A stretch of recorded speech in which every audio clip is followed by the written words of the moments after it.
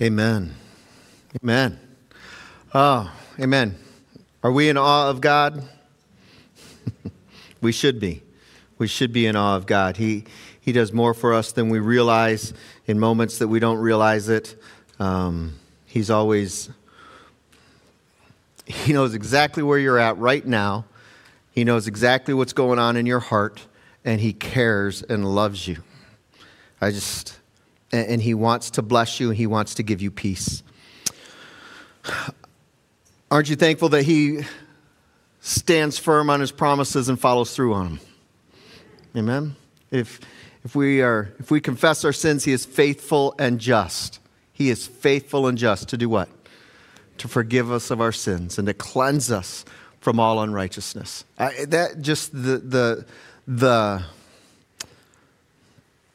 He is faithful and just. He says He's going to do it, He does it. And we get to stand in that, we get to walk in that. And that idea should fill us with His awe. Just fill us with awe. Every day. Every day.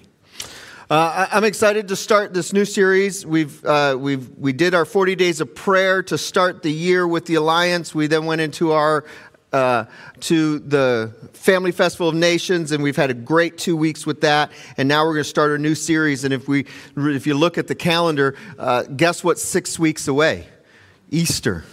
It's only 6 weeks away, which amazes me because it's cold out there, right? It's supposed to be getting warmer, right? Especially here in Georgia. It was 30 to 35 degrees here yesterday, and I looked to see what it was for Brandon up in Montana, and it was 56. And I said, this just isn't right. Something's wrong here. But they're colder today than we are, so that's okay. But we're going to be starting the series, and really over the next 5 weeks, we're going to be, and the idea is that we'll be preparing for this Easter season. And the theme for this series is pursuing the Father's heart, because really that's what we need to focus on. We're going to be looking at Matthew chapter 6, and really we're going to be in there each week. And each week my Bible has different headings, 5 different headings. The first one being giving to the needy, which we're going to talk about today in generosity. Next week, prayer. The next week, fasting. The next week, treasures in heaven. And then the next week is about worry. Another way we can approach this and think about this is spiritual disciplines. And this, of course, is not an exhaustive list of spiritual disciplines, but these are spiritual disciplines that we have the privilege of practicing in our lives. And so as we take each one, we want to think about each of these different topics and say, Father, what is your heart in this subject? And then we need to pursue His heart in this subject. And the reason that we do this is because from time to time, we kind of tend to sometimes maybe fall away from His heart. Anyone? Sometimes? It's okay to admit that. That's why we're here. We're family. We're brothers and sisters. And when we can admit that, that's when we get to come together and hold each other up and encourage each other and strengthen each other. We ask these questions. What are the things that draw us to Him? And how can I lean more into those things? But then also, what are those things that may draw us from Him? And what do I need to do to step away from those things? Especially in these areas that we're going to be looking at. So I'm going to ask you to turn to Matthew chapter 6. And I'm going to invite you to stand. And we're going to read the first part here in chapter 6, Matthew. I'm actually going to start in Matthew chapter 5. With verse 48. So if anyone has to turn a page for that, there's your warning. Matthew chapter 5, verse 48. Be perfect, therefore, as your heavenly Father is perfect. Be careful not to practice your righteousness in front of others to be seen by them. If you do, you will have no reward from your Father in heaven. So when you give to the needy, do not announce it with trumpets as the hypocrites do in the synagogues and on the streets to be honored by others. Truly, I tell you, they have received their reward in full. But when you give to the needy, do not let your left hand know what your right hand is doing, so that your giving may be in secret. Then your Father who sees what is done in secret will reward you. Father, we thank you for your word. We thank you for these words, words of Jesus. Words of Jesus. I thank you that we have these here, that we can take this morning and read these, look into these words, and say, Father, what is your heart in this matter? Am I pursuing your heart? Father, we thank you for your presence here with us. We are your children gathered to give you glory. And we open our hearts and our minds to you. Holy Spirit, help us do that so we receive what it is that you are saying to us. But more importantly, so we could take what it is that you are saying and apply it to our lives and take it out into this world that so desperately needs you. Thank you that we get to be your ambassadors to a lost world. Father, we ask for your blessings on this time. In Jesus' name we pray. Amen. You may be seated. So before we jump into the topic, giving to the needy, generosity, I want to talk a little bit about these first two verses, Matthew 5:48 and chapter 6, verse 1. And I want to say that in my opinion, I just do not understand why they put the break of the chapter right there. Because to me, those two verses go together and actually make one. This is my opinion. You can disagree if you would like. I am fine with that. But I wish that 6 would have started either 548 would have actually been 6:1 or 6:1 would have actually been 549, because I feel like that's one thought. Jesus states and says, he says, be perfect as the Father is perfect. That's the heart that we get to pursue, a perfect heart. We get to pursue a perfect heart in the Father. How well are we doing that? We get to strive for perfection. We get to strive towards righteousness, to be like him. And as these verses are here and introduce the fact that God is perfect and we are challenged to be perfect and that we need to practice our righteousness. And when we are practicing our righteousness, we get to do that in these areas of generosity, in these areas of prayer, in fasting. Whatever it might be, all of these are the pursuits of the Father's hearts. So what do you pursue? What do you pursue? I ask that question, and to me, if someone were to ask me that question, I immediately have things that come to my mind that I pursue. Among those things that we pursue, do we pursue perfection? Do we pursue righteousness? Are these the things that we do? Jesus is saying these things because the culture here, the culture that they have, is these are things that they understand, especially the culture of the Jewish leaders. And the Jewish leaders tend to, in these settings, be a lot more about their actions and their outward appearance to people rather than what's in their heart. And we know that because if you look back just the chapter before, Matthew chapter 5, verse 20, he challenges them. He says, for I tell you that unless your righteousness surpasses that of the Pharisees and the teachers of the law, you will certainly not enter the kingdom of heaven. Now, these were the leaders, right, weren't they? These were the spiritual leaders, and now he's telling the folks that, hey, unless your righteousness is better than theirs, you won't get to inhabit the kingdom of heaven.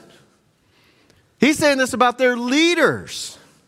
And Jesus was known to do this. This wasn't something that just happened once or twice, but he did this throughout his ministry. If you look at Matthew 23, verses 27 and 28, it says this, woe to you, teachers. Now, okay, I'll say this. These two, this is where I'm starting. But if you start even before this, he says even more things to them.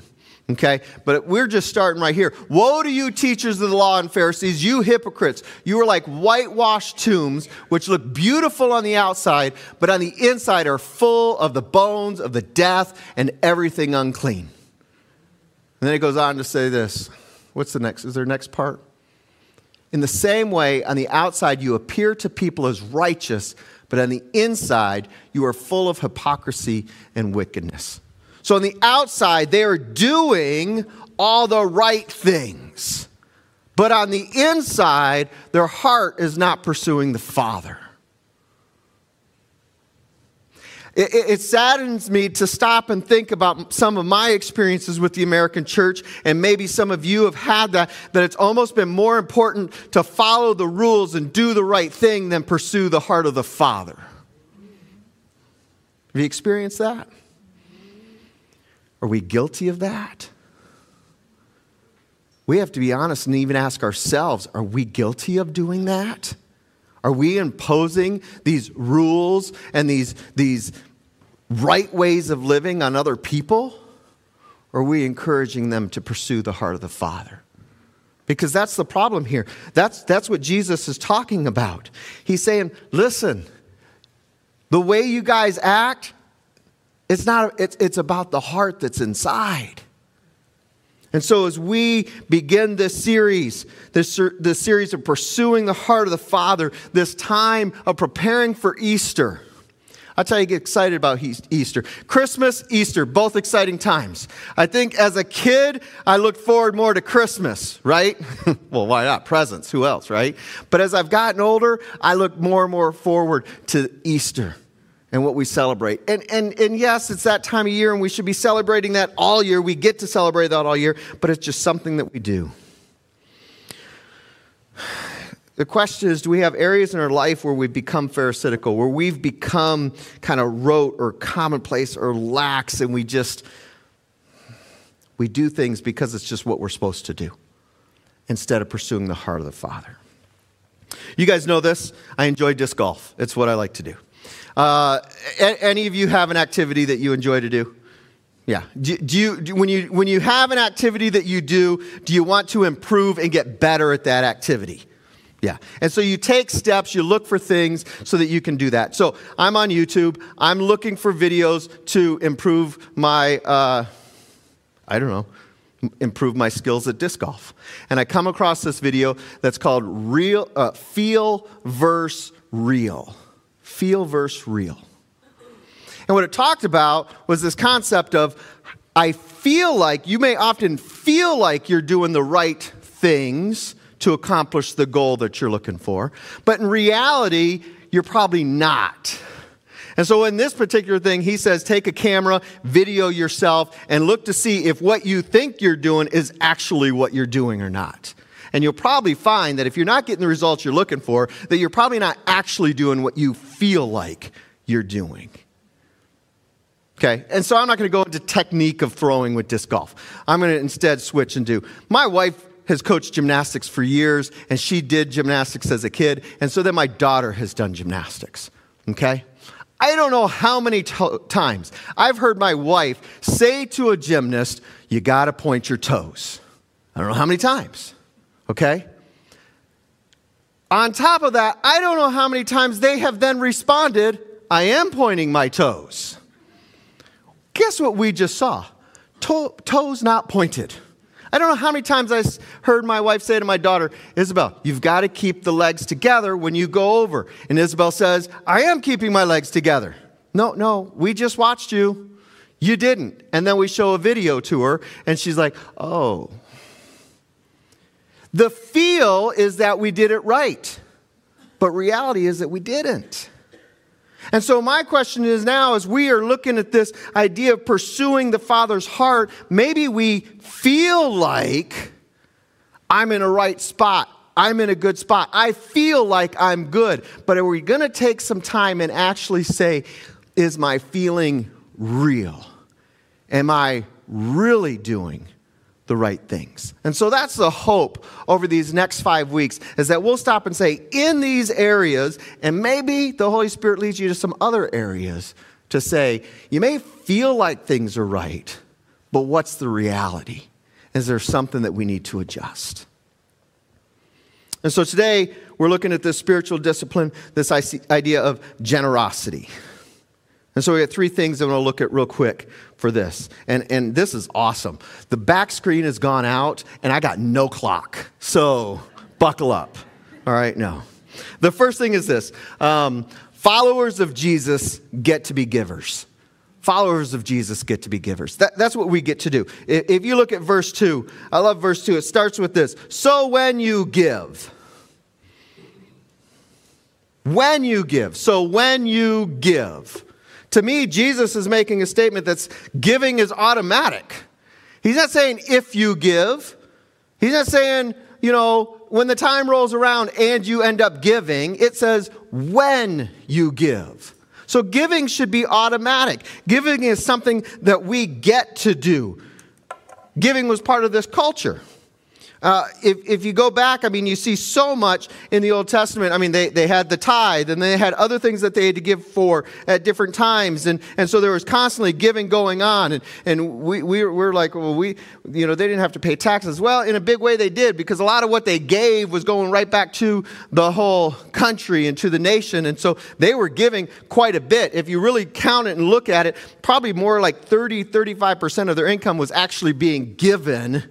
Okay, so they were already given. But then there are other places in Scripture where it talks about what they actually, that the giving was part of their culture. So Leviticus chapter 25, verses 35 and 36 says, if any of your fellow Israelites become poor and are unable to support themselves among you, help them as you would a foreigner or stranger. And again, here it is.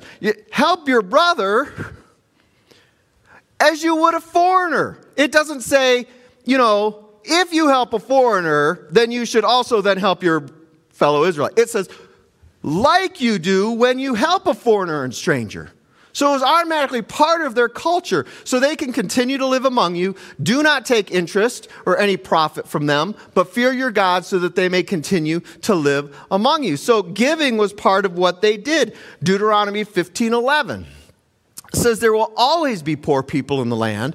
Therefore, I command you to be open-handed toward your fellow Israelites who are poor and needy in your land. So giving was something that God commanded. Giving was something that was part of their culture. Giving was something they did that they got to do. They get to give. We get to give. Generous giving is at the heart of the Father. And I believe this, giving happens when Christ is first in our lives. When Christ is first in our lives, giving happens. If you want to flip over, I'm going to go to 2 Corinthians chapter 8. 2 Corinthians chapter 8, this is the letter to who? The church in Corinth, okay? To the church in Corinth. But here, Paul stops and he says, okay, church in Corinth, I'm talking to you, but I want to talk about the church in Macedonia real quick. I want to point out what they're doing. And so there, chapter 8, verse 1, Paul says this, and now, brothers and sisters, talking to the church in Corinth, we want you to know about the grace that God has given the Macedonian churches. In the midst of a very severe trial, their overflowing joy and their extreme poverty welled up in rich generosity. I don't believe that happened on their own. I don't believe that happened in their own selves. It happened because of Jesus. It happened because of Christ in them.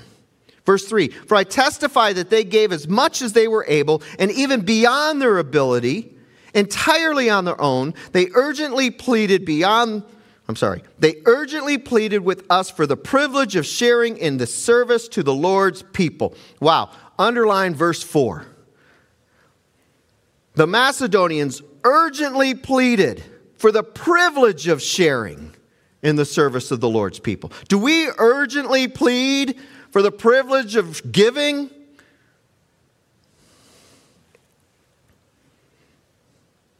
Verse 5, and they exceeded our expectations. They gave themselves first of all to the Lord, and then by the will of God also to us. So we urge Titus, just as he had earlier made a beginning, to bring also to completion this act of grace on your part.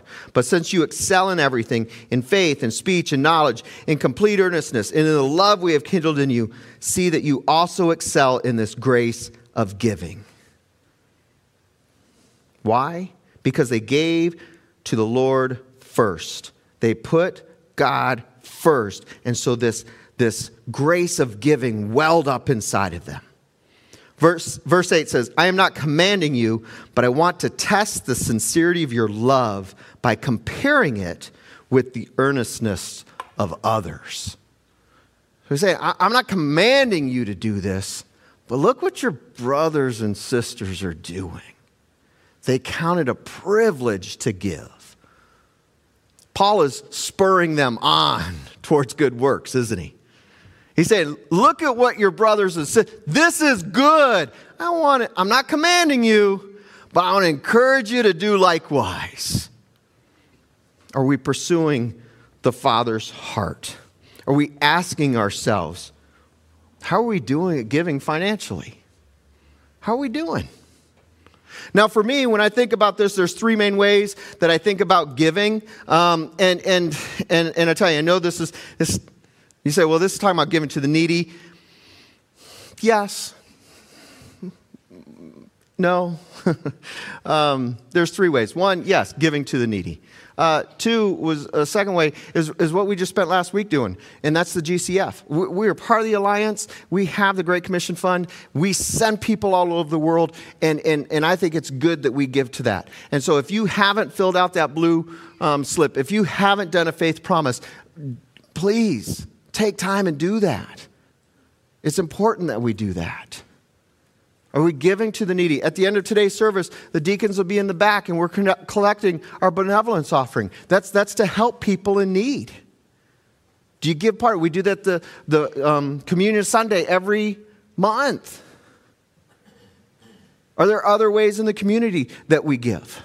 The third way is to this local body of believers. We give to our church. We give to this church.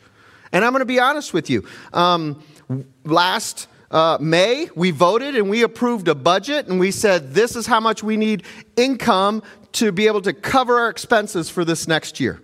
And I'm just going to say, guess what? We have fallen a bit short of that budget. The giving has not been for us in that budget this year. We've been a little below. And so the good part is our expenses haven't been as high as what we were projecting them to be. But we still haven't given as much as we have spent. We've spent a little bit more, okay? We've been careful. But our giving hasn't been there. And so this is just an opportunity for us to stop and say, is the way I feel about my giving, is it the reality? Is it really after God's heart? And I'll tell you, it's hard for me to stand up here and talk about give to the church. Because I want to stand up here and say, are we pursuing the heart of the Father in the area of giving?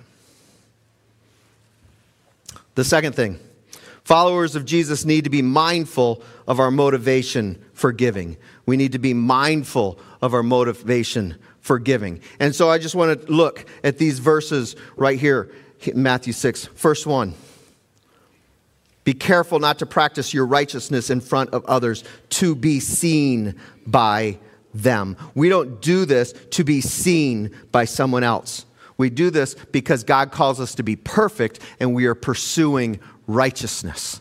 We are doing this for Him, not to be seen by others. Verse 2 says, when you give to the needy, do not announce it with trumpets, as the hypocrites do in the synagogues and on the streets, to be honored by others. We don't make a scene. We don't draw attention to ourselves when we give. We just do it. We don't say, look at me. I'm giving. We don't, after we've given, go and tell a story. Hey, let me tell you what I did. I helped someone out and did this and this and this and this. We don't announce it. When we give, we do it in secrecy. It says we hide it from our right hand from our left hand. We try to hide it even from ourselves. Why? Because sometimes us giving can lead to pride. Sometimes our good deeds and the things that we do could lead to pride in our own hearts. If you look over at Luke chapter 18, verses 9 through 14, Jesus tells a parable. And he says, to some who were confident of their own righteousness and looked down on everyone else, Jesus told this parable. 2 men went up to the temple to pray. One, a Pharisee, and the other, a tax collector. The Pharisee stood by himself and prayed, God, I thank you that I am not like other people, robbers, evildoers, adulterers, or even like this tax collector. I fast twice a week, and I give 1/10 of all I get. But the tax collector stood at a distance. He would not even look up at heaven. He beat his breast and said, God, have mercy on me, a sinner. I tell you, that this man, rather than the other, went home justified before God. For all those who exalt themselves will be humbled. Those who humble themselves will be exalted. We hide our giving and we chase after the heart of the Father, because the heart of the Father in giving is about humility. It's about being humble. What is the motivation for our giving?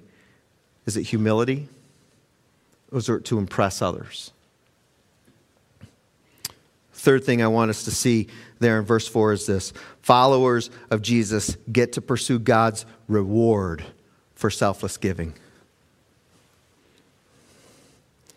Then your Father, who sees what is done in secret, will reward you. Will reward you. Who wants a reward? Who wants a reward? I want a reward. I want a reward. Proverbs 11:25 says this. A generous person will prosper. Whoever refreshes others will be refreshed. Anyone feeling tired, worn out, and not refreshed right now? Anyone? Go refresh someone else. What's it say? Get your eyes off of you. Get your eyes somewhere else. Go refresh someone else. And what's it say? You will be, do you believe God? Are his promises true? Has he proven himself faithful? Whoever refreshes others will be refreshed. This is what a generous person will prosper. Does it say your bank account will grow? No. It says you'll be refreshed. Psalms 41:1. Blessed are those who have regard for the weak. The Lord delivers them in times of trouble. Are you generous with those around you? God says he'll deliver you. I'm going to flip back over to 2 Corinthians and look at chapter 9 this time. It says, remember this. Verse 6. Whoever sows sparingly will also reap sparingly. And whoever sows generously will also reap generously. Each of you should give what you have decided in your heart to give, not reluctantly or under compulsion, for God loves a cheerful giver. What am I supposed to give? God, what am I supposed to give? We should ask that. 2 weeks ago, we were starting Family Festival of Nation. I said, okay, Lord, what am I supposed to give? He gave me a number. So I wrote it down. And that's what I'm going to give. And I'm glad to do that. I want to do that because I know what it's going to. I'm excited to do that. We feel the same way? If you're feeling like, I don't want to do this, Lord, you know what it's like. I got this bill and that bill. This is coming up, that's coming up. We don't give reluctantly. We don't give under compulsion. We give cheerfully. And if we are walking with Jesus, truly walking with Jesus, it should just come up out of us and we should give. Verse 8, and God is able to bless you abundantly, so that in all things, at all times, having all that you need, you will abound in every good work. You will abound in more money. Is that what it said? Oh, you abound in every good work. As you give, your works will become good even more, because you're pursuing the Father's heart, and his heart's going to come out in what you do. Verse 9, as it is written, I'm going to keep reading. They have freely scattered their gifts to the poor. Their righteousness endures forever. Now he who supplies seed to the sower and bread for food will also supply and increase your store of seed and will enlarge the harvest of your righteousness. Will enlarge the harvest of your righteousness. Be perfect as I am perfect. How do I do that? I do these things, and it says he will enlarge the harvest of your righteousness. When you act in God's heart, he enlarges our righteousness. We don't become perfect on our own. He makes us perfect. You will be enriched in every way so that you can be generous on every occasion. And through us, your generosity will result in thanksgiving to God. That's why we give. God is generous to us. I look around this room right now, and I got to say, I'm looking at all you guys. Y'all look pretty good. Y'all put on some nice clothes today. Y'all probably got to stand there in front of a closet or dresser and say, what of all of these things do I get to put on today?